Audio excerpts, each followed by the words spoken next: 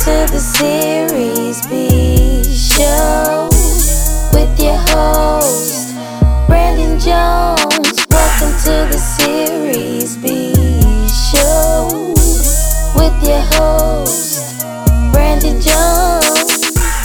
Welcome to part 2 of the Jeff Clavier episode of this Series B Show, hosted by me, Brandon Jones. In part 1, Jeff, who's the founder and managing director of SoftTech VC, which is the premier seed stage investor in Silicon Valley, talks about getting into the game, bootstrapping his way by investing in a number of investments using his own money to build a track record, build his personal brand, and connect with influencers to ultimately become the super angel of Silicon Valley. In part 2, Jeff talks about the framework he uses to assess investment opportunities. He talks about the characteristics of what he considers to be the ideal founder. A couple of flame out stories like Fab.com and HomeJoy, which raised a lot of money and then flopped. Then we go a little bit into technology he's excited about, his perspective on today's tech industry, and finally his thoughts on the diversity or lack of diversity in tech and what he's personally doing to drive that change. Hope you enjoy the episode. Right. So you have this framework I've heard you speak about called the 3 S's framework. Yes. Which I like because it's pretty witty. Mm-hmm. Could you speak on that framework for folks? Sure. Well, it's sort of it's a smart-ass team building a kick-ass product in a big-ass market, right? And we called it the 3 S's rule. I came up with it like a number of years ago. But it sort of summarizes what we said. And I would say, to this day, we have the 3 S's rule, sort of a print like the one I have on the wall, in our office. And we often refer to the framework to sort of figure out whether a company is actually a good fit for us. And now we've added it's not a fourth S, but there's also sort of the Series A fundability of the company. So we look at founders, product, and market, and we have to sort of feel really good about those 3 components for us to invest. So, the founders always come first, and if we don't see that the founders have an opportunity to really build this kind of company, then we'll stop immediately. But if, like, a lot of my peers invest just on strong founders, awesome founders will sort of figure it out. And, I respect that, which is different. If we see awesome founders, but, we just don't see that the product will be interesting or we don't believe in the market, then we'll pass. What specifically do you mean when you say awesome founder? Awesome founders is sort of a catch-all. It's people who have this sort of unique vision, unique passion, have a unique ability to execute on an opportunity, have just this, belief that the world is going to, change in a way that they can model and predict of sorts. And essentially, when Aaron Patzer, as a solo founder, solo employee of Mint, pretty young dude, sort of came and pitched me, I had no doubt that the world he was depicting to me was going to just shape up that way. And I was convinced, and I sort of wrote him a check right there. Not right there, but kind of right there. Mm-hmm. And so you just see the future through the eyes of those entrepreneurs, and the very best will sort of make you believe. Got it. So oftentimes I've noticed in the Valley there is a kind of a mold where it's perceived to be a less risky bet. So let's say a Stanford dropout, that's kind of like the rule, the Harvard dropout, the Zuckerberg. In that situation, you have a really smart kid, obviously, because they got into the school they got into. Mm-hmm. They have a vision of the world, mm-hmm. but at that point, they haven't really built anything yet. No. So do you emphasize in that situation more the metrics and the traction of what they're building? Do you look at that profile itself and says, hey, this is prone to success, and you kind of tend to sway that way? Or do you tend to go on the other side where you'd like to see a little bit more? So at the time when we backed Mint, there was nothing but a very, very ugly prototype that Aaron had built on his own.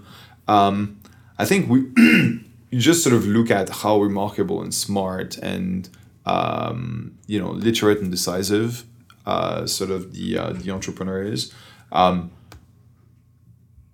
Like I said, we were reinvesting earlier. Today, when, I'm not sure we'd do Mint again, because Mint, when it came to us, had basically nothing. And that's called now pre-seed. whereas seed is really, okay, we would invest in mints for the next round potentially, right? Which is company has built a bit of an advanced prototype. We can play with. We have a little bit of people sort of in the market sort of using it, so we can look at a little bit of data.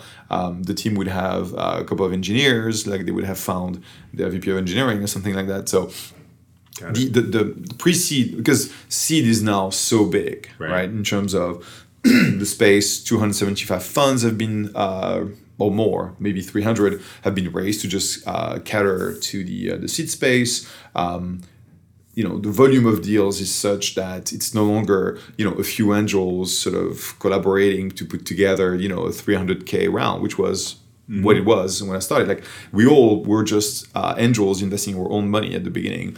Now, we look at $2 to $3 million, rounds that will syndicate, but the funds that will invest will be, so right now we have an $85 million fund, which used to be one of the largest in the industry, and now we have a few, above $100 million, seed funds that are very active. So it's really sort of changed, and people say, well, seed is the new Series A, and it's kind of true, right? So I sort of claim that whatever I do is seed, and therefore, as I move along, this is the seed world. Seed.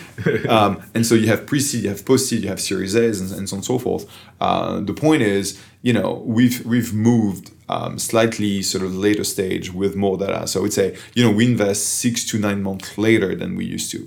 So with the proliferation of other folks into the space, seed stage investors, pre-seed investors, you had already established yourself as like the guy to go to if you're looking to raise at that level.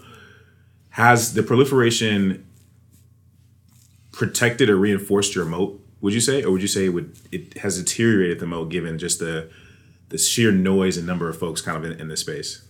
So I think, it's a question we ask ourselves, pretty regularly, which is, what are the awesome deals that we've just missed that we haven't seen, and what are the deals that we said no to, and we made a mistake by doing that. And the latter is always very tricky because everything sort of looks good on paper up until such time where you get realization. Like, the company exits and then boom, you're like, oh, okay, that one was like anti-portfolio, kind of anti-portfolio means, this is a company you passed on and then became something huge. But, recently we've just seen massive flame outs. So companies that were very successful, that were sort of the fastest growing companies, in someone's portfolio until poof, like, we were investors in Fab. So it's not even a question of pointing to someone else. For the first couple of years, the growth was insane, right? The problem is that it was completely unsustainable, insane. The other one which comes to mind is Homejoy. So before Homejoy existed, there was this company, Pathjoy, that I looked at and passed on. I mean, the founders were pretty smart, but I just didn't see. There was a micro-content monetization play. Right. And they pivoted into Homejoy. And suddenly Homejoy was this sort of monster. And I was like, damn, I missed the pivot. And, you can't really blame yourself for missing a pivot because by definition, what you would have invested in is not, what is becoming successful. Right. And, the company sort of grew, and everyone was talking about it. And then, poof, it just turns out that they were growing on an unsustainable sort of basis, and unit economics just killed them. Yep. And so in this environment, it's very hard to call something, an anti-portfolio item until it actually exits and you actually have hard, cold cash or public stock that really sort of you can look at and go like, damn, I missed it. So to answer your question, we don't feel that we've really sort of missed on anything sort of major in the last 3-4 years as our brand has grown, but the space has also sort of grown a ton as well. And we're very excited with the portfolio we've built, with the co-investors that we've brought in. So we still 10 years later work with our friends at First Round, with our friends at Floodgate, with our friends at True Ventures, with all my friends, the super angels who became very successful, micro VCs. We still sort of collaborate with them in those sort of syndicates. It's just not the same nature of the deals where, there were deals where like a ton of us were in Mint, right? And now we're lucky if there's one and sometimes two. Like recently we had a deal which we haven't announced yet, but it's basically Softec first round and Felicis all together. And it's awesome. We're super happy to work with, with our friends, but it's rare to be able to get those three very large, sort of micro VCs in one deal. Aren't you guys physically located in the same building as well? I feel like I when I walk past the sign, Felicis and True are just upstairs. Yeah, that's true. It's a lot of communication. Actually, no, because I spend time in I sort of hide in this Palo Alto office, but I spend most of my time in San Francisco. So, speak a little bit about how where you play, the space you're in, the dynamics have changed with the rise of like accelerators specifically, Y Combinator. So we talked about the pre-seed world, right? Which is really ideation stage, giving you 250, 500, 750K, and a few sort of great firms focusing on it. Manu Kumar, K9, huge fan. My former partner, Charles Hudson, doing his own firm, Precursor VC. So, love what those guys are doing because they are sort of upstream from us and we sort of look at their deal flow. Accelerators, now YC is 10 years old, right? So Techstars, we've been involved in at the very beginning. Whitefeld was a co-founder, and so he dragged us into Techstars as well. So those like almost infrastructure sort of companies that really framed the world of incubation are also part of the ecosystem, and they're sort of upstream from us. And I would say, we do, out of the dozen deals that we do per year, I would say two to three on average will come from some kind of an accelerator incubator program. What's been interesting with YC in the last 2 or 3 batches is the fact that they've actually moved also, to be sort of slightly later stage. You see companies which have, real products. I mean, you still have like the 2 founders who got together and hacked something during YC, and they show you the ridiculous sort of growth curve without any numbers. That you don't know whether you're looking at months or days or weeks or years or whatever, but it's always like a crazy graph and we're growing 30% month to month or week to week or whatever. And everyone was sort of laughs at it because it's easy to have that kind of graph. But the point is, they are absolutely, allegedly sort of attracting awesome talent, and we pay attention to the programs because, we try to do roughly 1 investment per batch, right? Sort of looking at those. And they always sort of gather so entrepreneurs who don't have sometimes a traditional background, but get a lot of value out of the YC program, get the rubber stamping of approval, and then often into this craziness that YC Demo Day sort of represents. So for us, we pay attention. It's impossible to not pay attention, but at the same time, it's kind of a minor source of our deal flow. Like the rest is pretty much inbound. So people, and that's really the way to get our attention is get someone in your network who knows us to essentially use the credibility that they have with us on your behalf. Right. So if one of our entrepreneurs says, "Hey, I have this friend, he's doing something interesting. I think you guys would enjoy meeting." Like we take the meeting. Like unless it's something competitive or in which case we would decline, respectfully. Or if it's something which is, not in a geography or a space that we invest in, then we'll absolutely sort of take the meeting because those guys, our entrepreneurs, know us the best. They know what we like, they know how we operate, and if they say, this is an awesome opportunity. I mean, the wireless power company that we're talking about, which is still stealth, was referred to us by James Spark. And James, I think, has referred to me 2 startups in the, 8 years we worked together. And this one he said, it's fairly interesting. I'm like, oh my God. James Sparks sends me a deal and says it's very interesting. I'm taking this meeting. And so, it's co-investors, it's entrepreneurs, execs who have worked in the portfolio. Surprisingly, always very humbling is the number of awesome deals that were referred to us by entrepreneurs who we passed on. So we said no to them, but because they enjoyed the conversation and the relationship, however brief, that was. Interesting. They sort of still bring us opportunities, and sometimes we invest in them, which is always sort of awkward. Interesting. I say no to you, but I'll take that one. So two premises in there. So the first thing I felt like I kind of heard was the approach where some folks say, hey, I'll invest in any company that comes out of YC. You say that you basically choose maybe one or two per class to invest in. So if it comes down to founders, do you feel that YC screening process is robust enough where a strategy around just investing in whoever YC kind of has in a program makes sense? So they attract like the top 5 or top 10, sort of startups of a YC batch will do extremely well. There's absolutely no doubt. The issue is figuring out which ones are the top 5 or top 10. I wouldn't sort of go blind. I mean, it would be sort of interesting math to figure out whether if you blindly invested, 10 grand in each company of a YC batch, you would, sort of outperform versus just, hand cherry pick one or two. You would probably sort of do fine. I'm not sure whether you would do great. But if you really sort of pick some of the most interesting ones, and everyone has a different, sort of interesting one notion.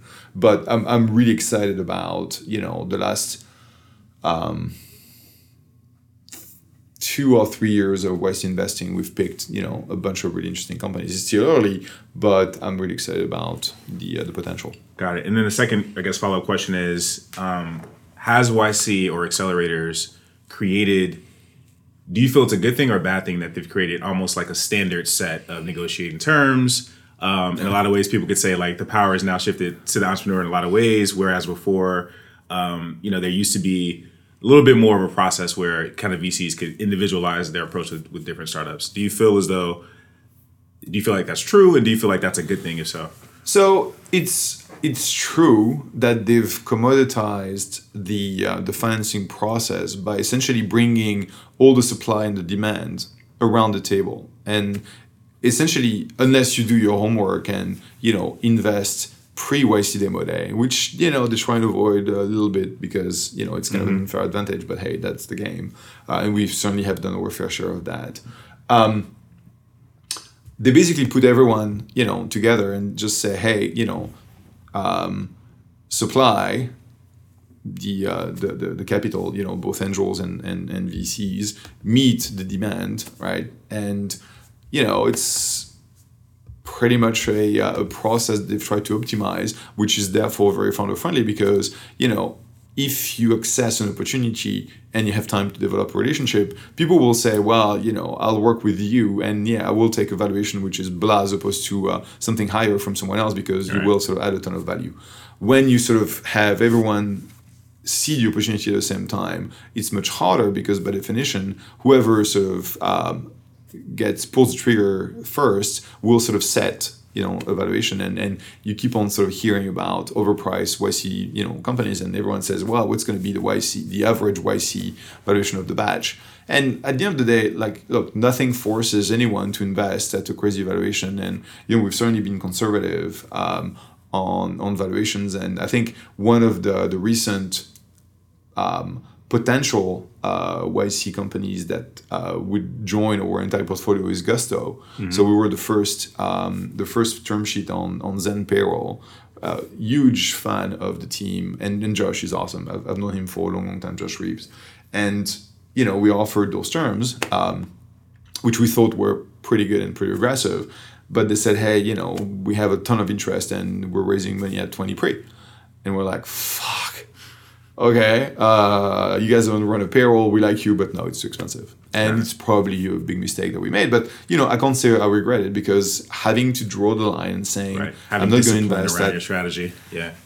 And unfortunately, because of this lack of rationality and discipline around entry valuations, our job as VCs is to return on a very consistent basis, 4 to 5x fund. If we sort of return 4 to 5x funds, we'll be in business forever. And if you lose 1x just because your entry price is 2x what it used to be, because Truvio was a 17x because I invested at 2.5 pre. Truvio today, given how awesome the founders were, would have been done at 8 pre. And so that 17x would have become a 5x.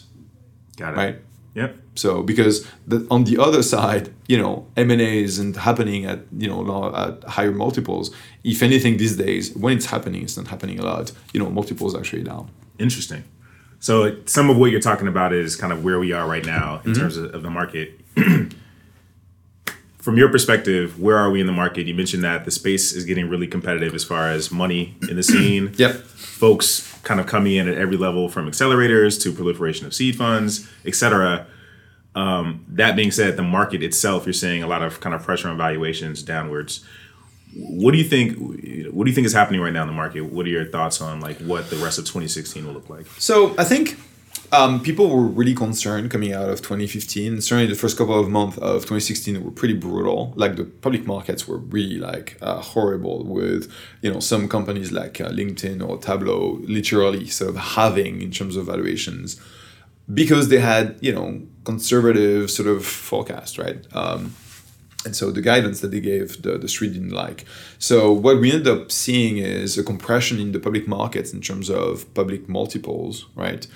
Sales multiples, earnings multiples. And, we had all those sort of crazy unicorns, 170 something, whatever, that were priced based on, a belief that the multiples that you were paying in the private market would eventually sort of be matched in the public market, and just no way that was going to happen. And the public multiples were much higher than they were then than they are now. So suddenly people sort of said, oh my God, what's happening? A lot of those sort of unicorns are just not for real. There's just no reality that can justify, 1, 5, 10, $25 billion valuation for this thing based on the revenue and the growth and everything.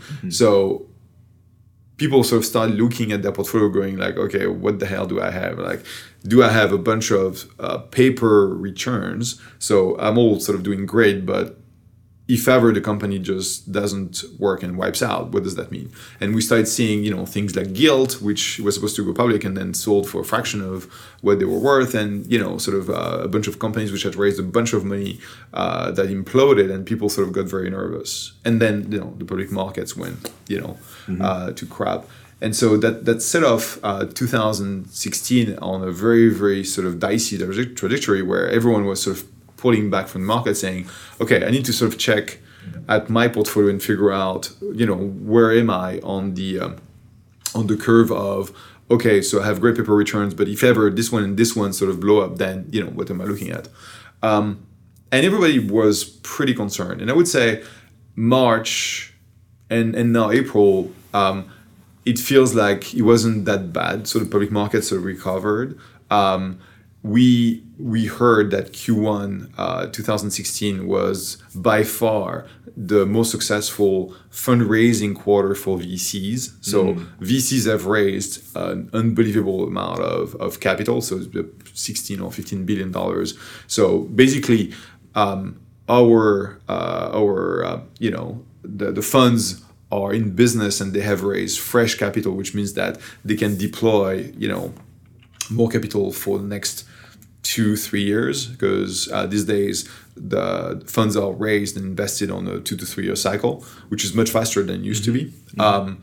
And overall, we just continue seeing really interesting opportunities. And so for us, the way we think about it is rain or shine, good market, bad market, high valuations, low valuations, we invest 3 to 5 times a quarter, and we'll be investing 3 to 5 times a quarter for the foreseeable future. And the thing that changes is, what do we invest in? What kind of opportunities do we bet on?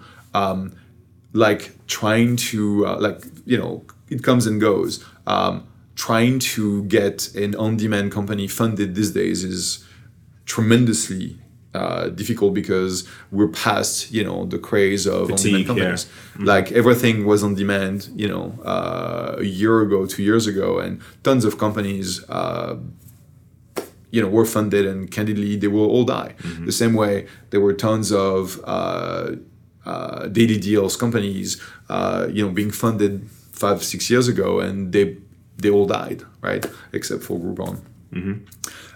And so you have to sort of figure out what are the things that are popular that you see and potentially sort of pass on. And for us, defensibility and being sort of unique, so could be awkward, could be unusual, could be quirky, all that is fine. But being like the 10th version of something we've seen, like when the parking startups craze started, we literally saw 5 or 6 of them, within 3 months of each other. Right. And we had a lot of respect for the Zerx team, but we just didn't believe in the scalability of the model. Right. So we'll see. Jury's still out for Lux and Zerx, but we don't feel bad about having literally outright passed on that trend.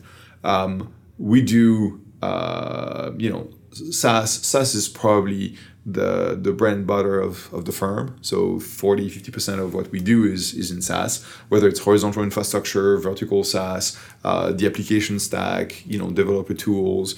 I brought my partner Andy, who was a co-founder of Huddle and a great angel in SaaS, as a partner of the firm. And so, he's really sort of focusing on that. But, my partner Steph and I also sort of do SaaS deals. I tend to focus myself on connected hardware. So it's, the post Fitbit sort of era where I've done, five investments in hardware in the last year and a half.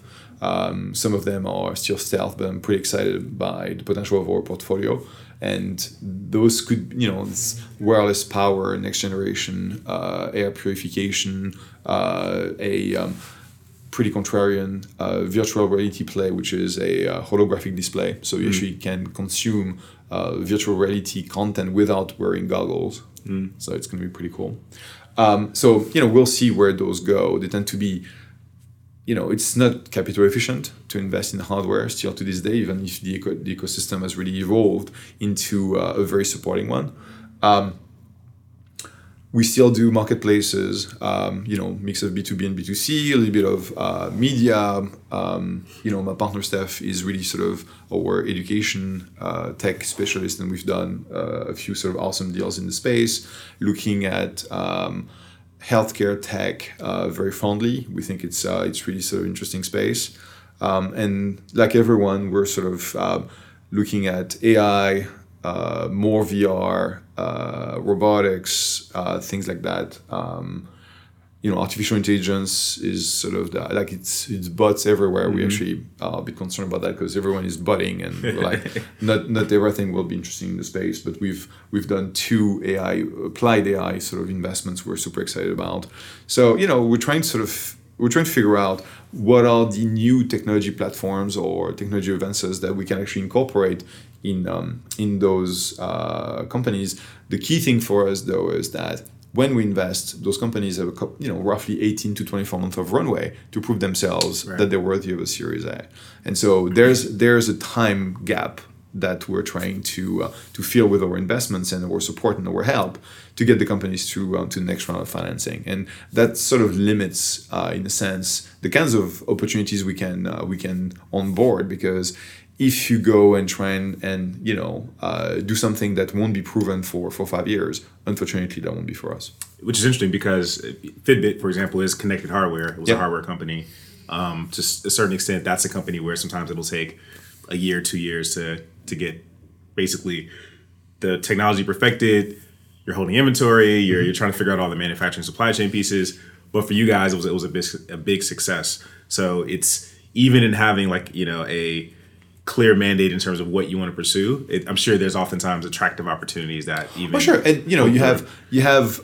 So we have a very clear investment strategy. You can go on our website, softtechvc.com, and see the different sort of sectors in which we invest. But then you have new areas, which is basically, we can invest in whatever the hell we want. And we've been essentially entrusted by our limited partners, the people who actually invest in us, to come up with crazy things where we invest in Halo Neuroscience, which is this neurostimulation device. It's basically neuropriming. So you send microcurrent in your cerebral cortex in order to generate sort of new pathways and have a given output or benefit. Wow. So the first product is Halo Sport, which is essentially for athletes a way for them to increase their muscular reaction. Wow. And it's proven. That's super high tech stuff. It's not something that is sort of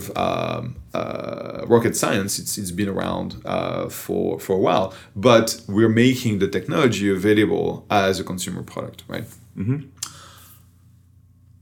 We sort of mentioned that opportunity to the LPs, and we're like, it's like neuroscience, and it's like, wait, what?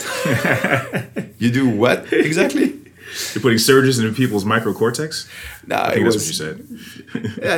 I sort of didn't see it that way, but the whole concept of neuropriming was pretty, pretty new, right? Yeah. So it's up to LPs to sort of say, well, we just trust the firm to come up with a portfolio which, we know will lose, 30-40% of the companies.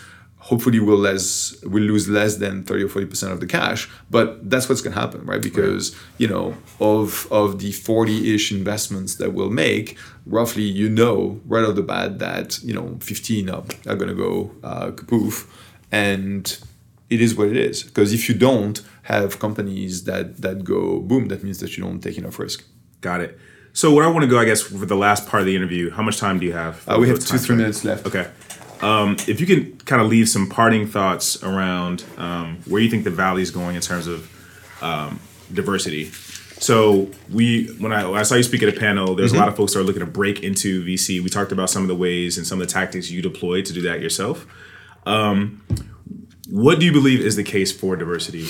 Well, the two thoughts. One is it's upon us to try and get, to give people sort of a chance. I was very lucky that I was given a seat at the table when nothing really. I was the ultimate outsider, and I sort of engineered my seat at the table, but nobody sort of prevented me from taking it. All right, and so I'm very grateful for this.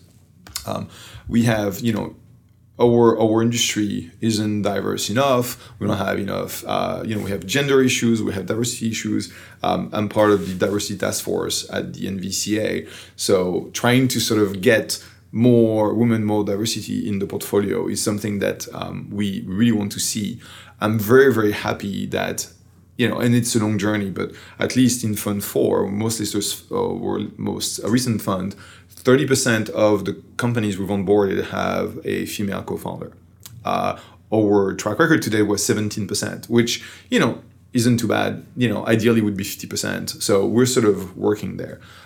What we need to work on is minority founders. And, we typically work on an inbound basis. So everything sort of kind of comes to us. Mm-hmm. And clearly, we don't have, and Charles, my partner, is one of a few handful of African American partners, and even with him on the team, we haven't seen sort of that many minority founders sort of coming to us. Whereas the fact that we have my partner Steph has really sort of increased our deal flow of female founders. Mm. So we need to sort of be much more proactive, and that's why I was there, at Toygo on a Saturday afternoon to spend time with the teams to try and give them a sense of that is possible, and they should really sort of try, because the only real mistake is not trying, right?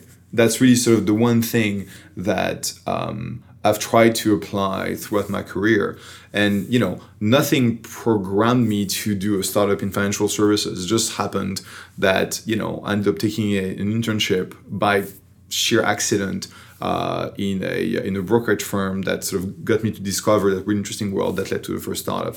Nothing really sort of got me into VC. It was the desire to move to the US. And then this whole sort of trip down, sort of the angel micro VC kind of opportunity wasn't sort of a super well engineered and in 10 years from now will be one of the leading firms in the space. It was, hey, there's an opportunity and there are sort of really good people, and let's just try, and if ever it doesn't work, then we'll do something else. And so it's accepting that, maybe you don't know what the next 5 to 10 years will be made, will be made of, but the journey is worth taking. And, we're in a world where risk is really sort of accepted, if not rewarded. And so that's the one thing I would leave to you and your listeners is the only mistake that you really make is not taking and not trying. Got it. Jeff, thank you so much for your time. I really enjoyed the podcast. I'll engage with you later to get your blog, your social media accounts for the audience to follow if they want to hear more. It's easy. I'm Jeff on Twitter. Awesome. All right. Thanks, Jeff. Thank you so much, Brandon. Take care. And that concludes part 2 of the Jeff Clavier episode of the Series B show, hosted by me, Brandon Jones. Hope you enjoyed. You can go to the Series B show's website, seriesb.co, SERIESB.co, to check out the cliff notes of the podcast as well as how you can contact Jeff via social media. Hope you enjoyed and look forward to you tuning into the next episode of the Series B show. Always remember, be true, be you.